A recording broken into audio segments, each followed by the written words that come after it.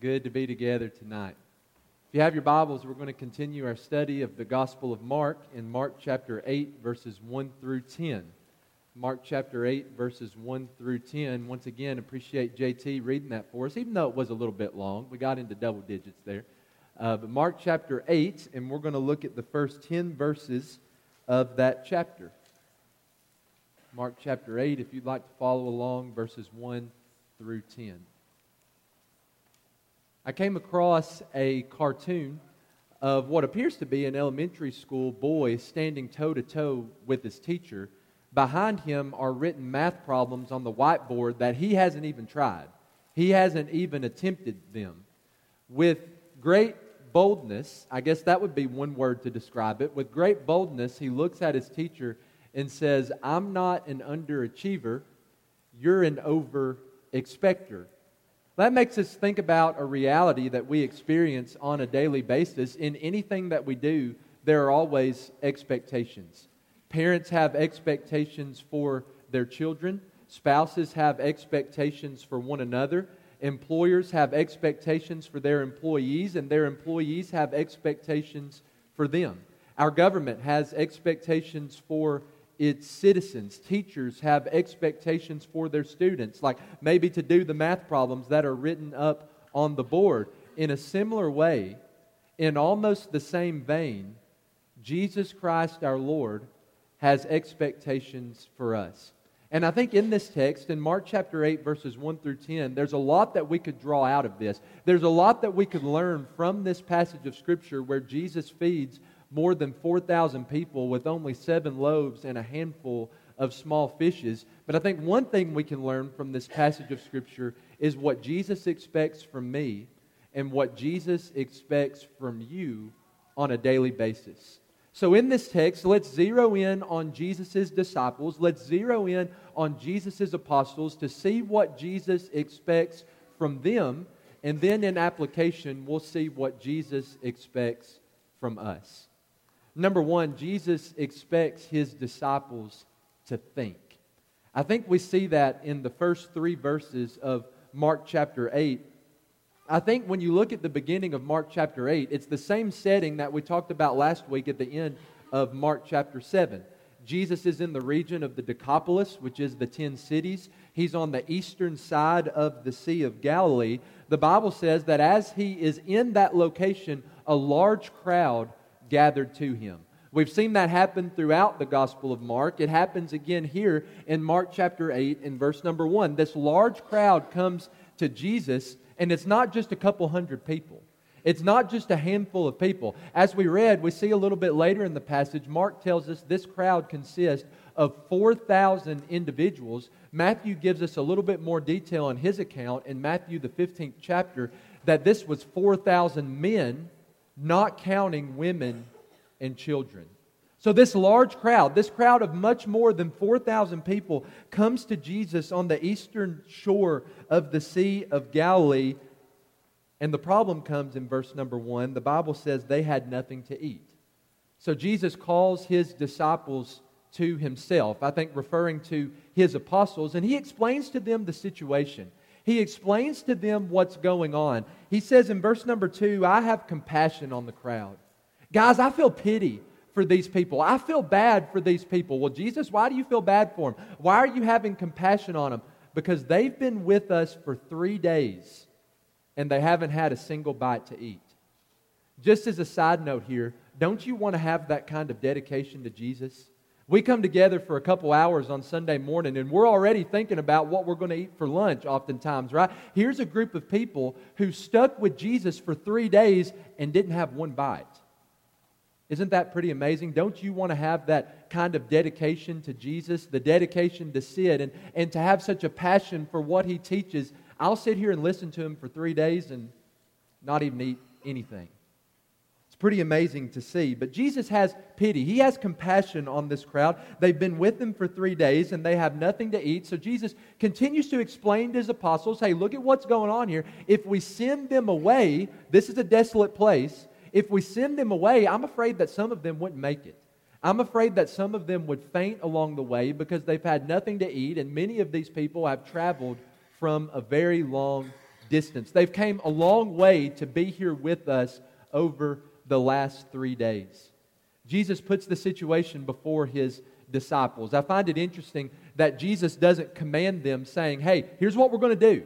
Here's the situation and here's what's going to happen. Jesus doesn't ask His disciples, hey, this is going on. What do you think we should do about this? Instead, He lays the situation before them. He presents them with the facts, I believe, to get them to think. Jesus presents what He wants to do. He tells them the right thing. We need to get these people some food before we send them away because they might not make it on their journey if we send them away. But He's wanting His disciples to think about how to carry that out practically, how to carry that out strategically. We have this large group, more than 4,000 people in this desolate place. If we send them away, they're starving. They're not going to make it. So what are we going to do about this? Jesus tells His disciples what He wants to do, the right thing to do, as He has compassion on these people, and He wants His disciples to think about the best way to fulfill that need. What does Jesus expect from His disciples? He expects His disciples to think. He expects His disciples to use their heads. Reminds me of a story of a guy who got a new gadget, and he was working on putting it together and just couldn't do it. He wasn't a handyman. He read the directions 3 or 4 times and still wasn't able to assemble this gadget. So he went over to his neighbor. His neighbor was an older man. He was out in his backyard, and he asked him, do you think you could put this together for me? He said, sure, no problem. Came over to the man's house, studied it for just maybe 5 or 10 minutes, put it together within the next 20 minutes, and it was running perfectly. The man was amazed. How did you do that? That was amazing. You didn't even read the instructions. You just looked at it and put it together. The man responded to him saying, don't be too impressed because I can't even read. When you can't read, you've got to think. Well, I'd say the majority of us in here tonight can read, but I think the last part of that statement is true for us. As followers of Jesus, we have to think. As followers of Jesus, Jesus expects us to use our heads, to use the brains that He's given to us. Jesus tells us what He wants us to do. He tells us what He expects from us. He tells us the right thing to do, but then oftentimes He wants us to use our minds to think about the best way to fulfill His commands, the best way to meet the needs of other people. Let me give you just a few examples here. There are a lot of examples we could give of this, but in Ephesians 4 and verse 32, Paul says that we're to be kind to one another. That's the rule. That's what Jesus wants us to do. He wants us to be kind to one another. But then if we think about it a little bit deeper, what does kindness look like with this specific person, in this specific situation, with this specific background? Well, that might take some thinking.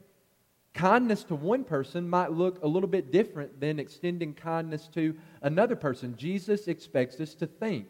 In Matthew 28, verses 18 through 20, in what's oftentimes called the Great Commission, Jesus commands us to make disciples of all nations by going, baptizing them in the name of the Father, the Son, and the Holy Spirit, and teaching them to observe all things that He has commanded. That's the command.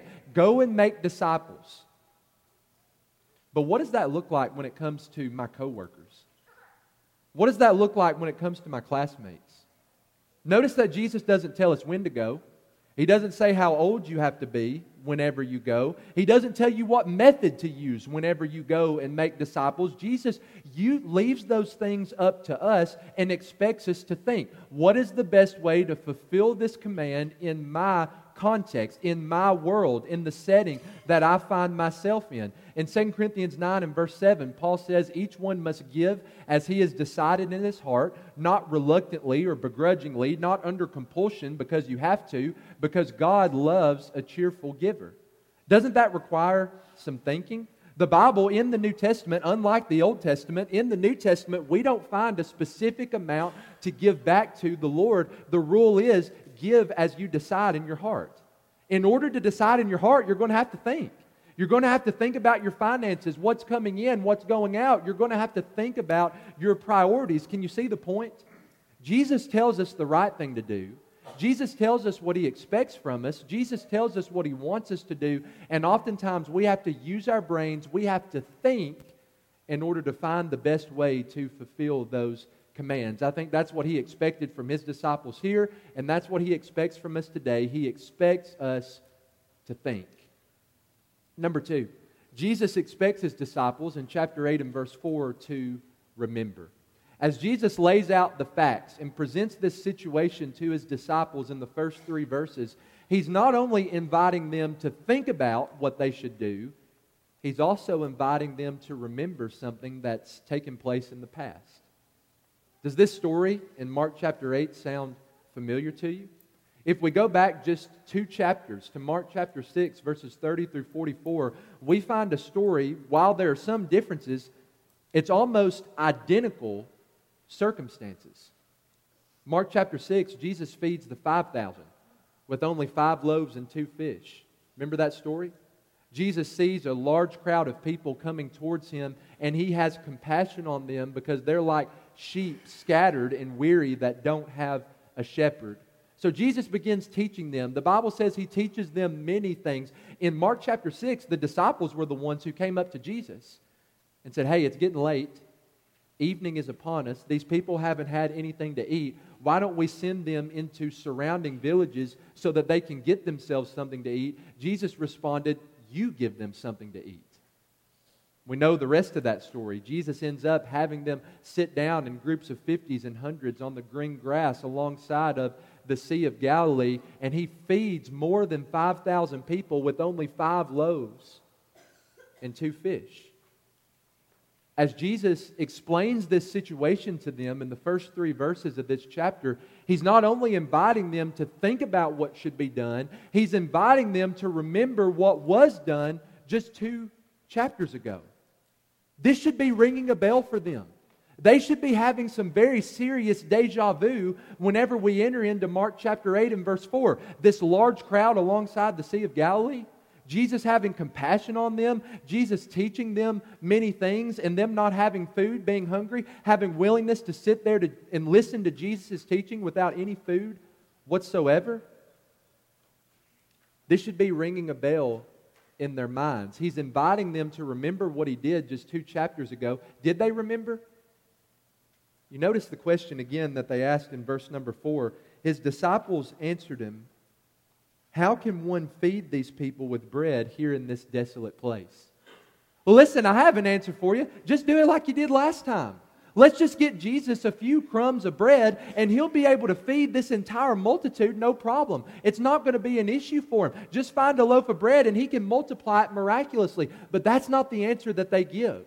They're not remembering what Jesus had done in the past. They are responding to Jesus as if they've never seen him work. They are responding to Jesus as if they've never seen a miracle. They're responding to Jesus as if the feeding of the 5,000 just 2 chapters ago never even took place.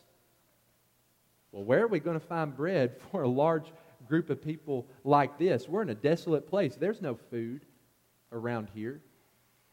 Jesus expects his disciples to remember. There's a city dweller who went to go visit some family on a farm. And as he went out on the farm, his uncle, who owned the farm, whistled with his fingers in his mouth. And out of nowhere came his dog. His dog got all the cattle, paraded them into the fence, shut the gate, and latched it with its paw. He was speechless. What is that dog's name? That dog is amazing. The farmer started to think for just a second, what is that dog's name? Oh yeah, what's that flower called? You know, it's red, has a green stem, has thorns down the stem. What's that called? He said, a rose? The farmer said, yeah, a rose. He turned back to his wife and said, "Hey, Rose, what do we call that dog?" We can be forgetful sometimes, can't we? Sometimes we can be so forgetful about things that have taken place in the past that we don't allow them to impact the present. We don't allow them to impact how we see the future. The same can be true with Jesus. Do we ever find ourselves in the apostles' shoes in Mark chapter 8 and verse 4? Where we're presented with similar circumstances to what we've been through before, where Jesus had helped us before, and we don't take the time to think back on how Jesus has been with us and blessed us and provided for us in the past? I was reading through a commentary in preparation for this lesson, and I came across a quote that stopped me in my tracks. Have you ever had something just reach out and slap you across the face? This is what this question did for me, and it made me realize this is something that I struggle with from time to time. Pace wrote in his commentary, "Do we approach our problems as if we have never seen Jesus work?" Now take a second to think about that and to consider how profound that question actually is. Do we ever approach our problems as if we have never seen Jesus work? We approach the difficulties, we approach the hardships, we approach the painful circumstances in our lives as if Jesus has never worked in our lives before, as if Jesus has never walked with us before and been with us before. You know what I'm talking about? Whenever you go through something difficult and it's that moment you can think back on in your past, you can put your finger on it and say, I can see how Jesus was working there. It's like the psalmist late in the book of Psalms, if the Lord hadn't been on my side in this moment, I would have been completely overcome. I would have been completely destroyed. We have times in our past where we can think back and say, if it hadn't been for the Lord right there, that would have been it. Fast forward a few months, fast forward a few years, we face similar circumstances, and all of a sudden it's as if the Lord never did that a few months or a few years ago. It's as if the Lord was never with us. The Lord never walked with us. The Lord never worked in our lives. Jesus expects His disciples to remember what He's done in the past, not just for the sake of remembering it. Jesus expects us to remember what He's done in our lives in the past so that we can be confident in the present, so that we can face our problems and we can face our difficulties with an attitude that says, God hasn't given up on me to this point, and I know He's not going to now. When we remember what Jesus has done for us in the past, it gives us confidence and it allows us to place our trust in Him that as we go into the future, the Lord's going to continue to be faithful. The Lord's going to continue to walk with me. The Lord's going to continue to work all things together for good. Romans chapter 8 and verse 28. Jesus expects His disciples to think. Jesus expects His disciples to remember. But then as we close out the rest of this text, I think Jesus also expects His disciples to participate. It's not just about sitting around and thinking about what Jesus wants us to do. It's not just about remembering what Jesus has done in the past, but it's actively participating in what Jesus is doing in the world, in the community, in this congregation, and in our lives in the present moment. We know how this story ends. We know how it goes, right, in Mark chapter 8. After the disciples questioned Jesus, where in the world can we find bread in a place like this? Jesus asked them, how many loaves do you have? Oh, we have 7 loaves. Jesus took those 7 loaves, the Bible says, after telling the crowd to sit down in verse number 6, He gave thanks, He broke them, He gave them to His disciples. The disciples set the bread before the people, and they ate. They also found a few small fish. Being on the shore of the Sea of Galilee, that wouldn't have been super uncommon. You can imagine. They found a few small fish that would have more than likely been dispersed throughout this multitude. They were passed to Jesus. Jesus blessed them, divided them, and the disciples began to hand out these fish as well and to set them before the people. The end result is in verse number 8 that they all ate, but they didn't just eat a little bit and leave your stomach growling, but they all ate and were satisfied to the point that the disciples were able to go through and collect 7 baskets full of leftover food. Who's the main character of this story? Whose power is put on display in Mark chapter 8, verses 1 through 10? Who deserves all the honor and the glory for the miracle that takes place in this passage of Scripture? It's all about Jesus, isn't it? This is about Jesus' power. This is about what Jesus is capable of. Everything that comes as a result of this miracle, even when we look at this miracle today, it should cause us to fall on our knees before Jesus as our powerful Lord, our powerful Savior, the one who provides for His people. All glory goes to His name. But does that mean He did all of this by Himself? Does that mean that He did all of this alone? Well, no, He expected His disciples to participate in it? Who was the one who provided the 7 loaves of bread in the first place? Who were the ones who took the bread after Jesus divided it and multiplied it and set it before each person, more than 4,000 people in this multitude? Who were the ones who passed out the fish after Jesus received that and multiplied the fish? Who were the ones who went through and picked up the leftover food, 7 baskets full? It was Jesus' disciples. This story is all about Jesus. He's the main character. His power is put on display. All glory to His name. But He expected His disciples to participate with Him in this. He expected His disciples to participate with Him in this miracle. And I believe that Jesus expects the same thing from us today. He expects us to think, He expects us to remember, and He expects us to participate. Have you ever seen this man before? His name was Larry Walters. He's passed away in about the mid-90s. But he got an idea one day that he wanted to see his neighborhood from a new perspective. So he went to the Army surplus store and bought 45 used weather balloons, brought them back to his house, attached them to a lawn chair, filled them up with helium, sat himself down in the lawn chair, and up he went into the sky. But he took a BB gun with him. You're wondering, how is he going to get back down? He took a BB gun with him, and as he wanted to come down, he'd shoot out the balloons and just gradually drift back down. Sounds like a good idea, right? He thought he was only going to go up about 100 feet. I'd say he was pretty surprised whenever he found himself 11,000 feet above the ground.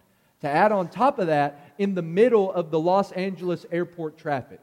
They had to shut down the LA airport for about 2 hours. Flights coming in, flights going out were delayed for 2 hours because he was floating right in the middle of it. Whenever he finally got his feet back on the ground and the chair landed, and after he was cited by the police, by the way, some reporters came and asked him, "Why in the world did you do that? Why in the world did you think that this was a good idea?" You know what he said?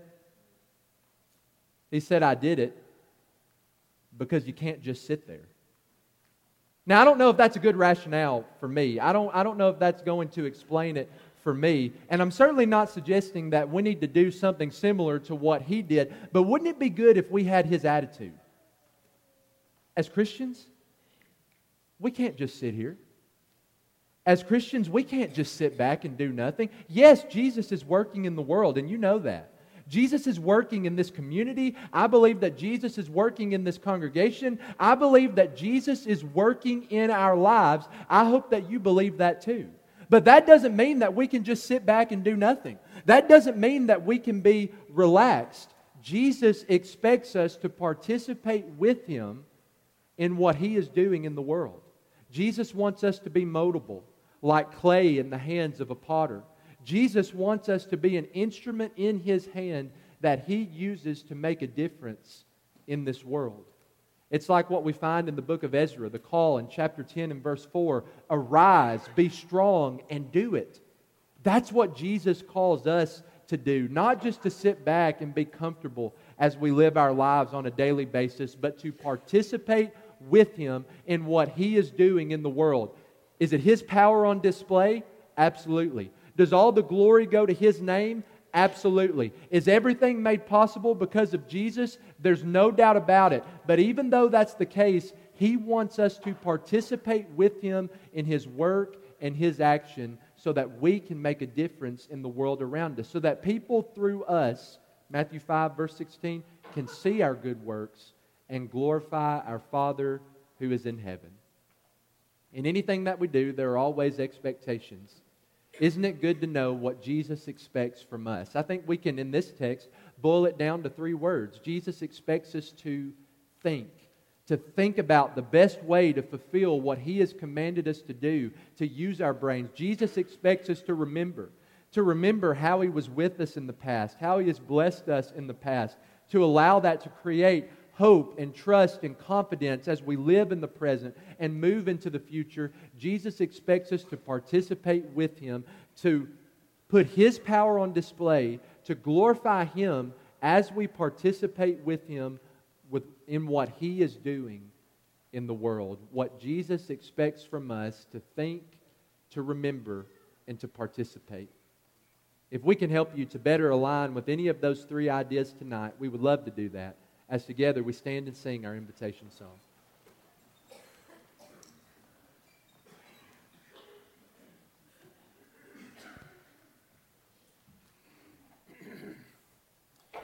When we walk with the Lord in the light of His Word, what a glory He sheds on our way.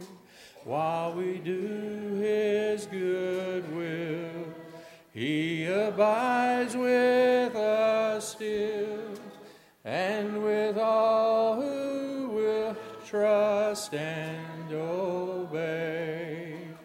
Trust and obey, for there's no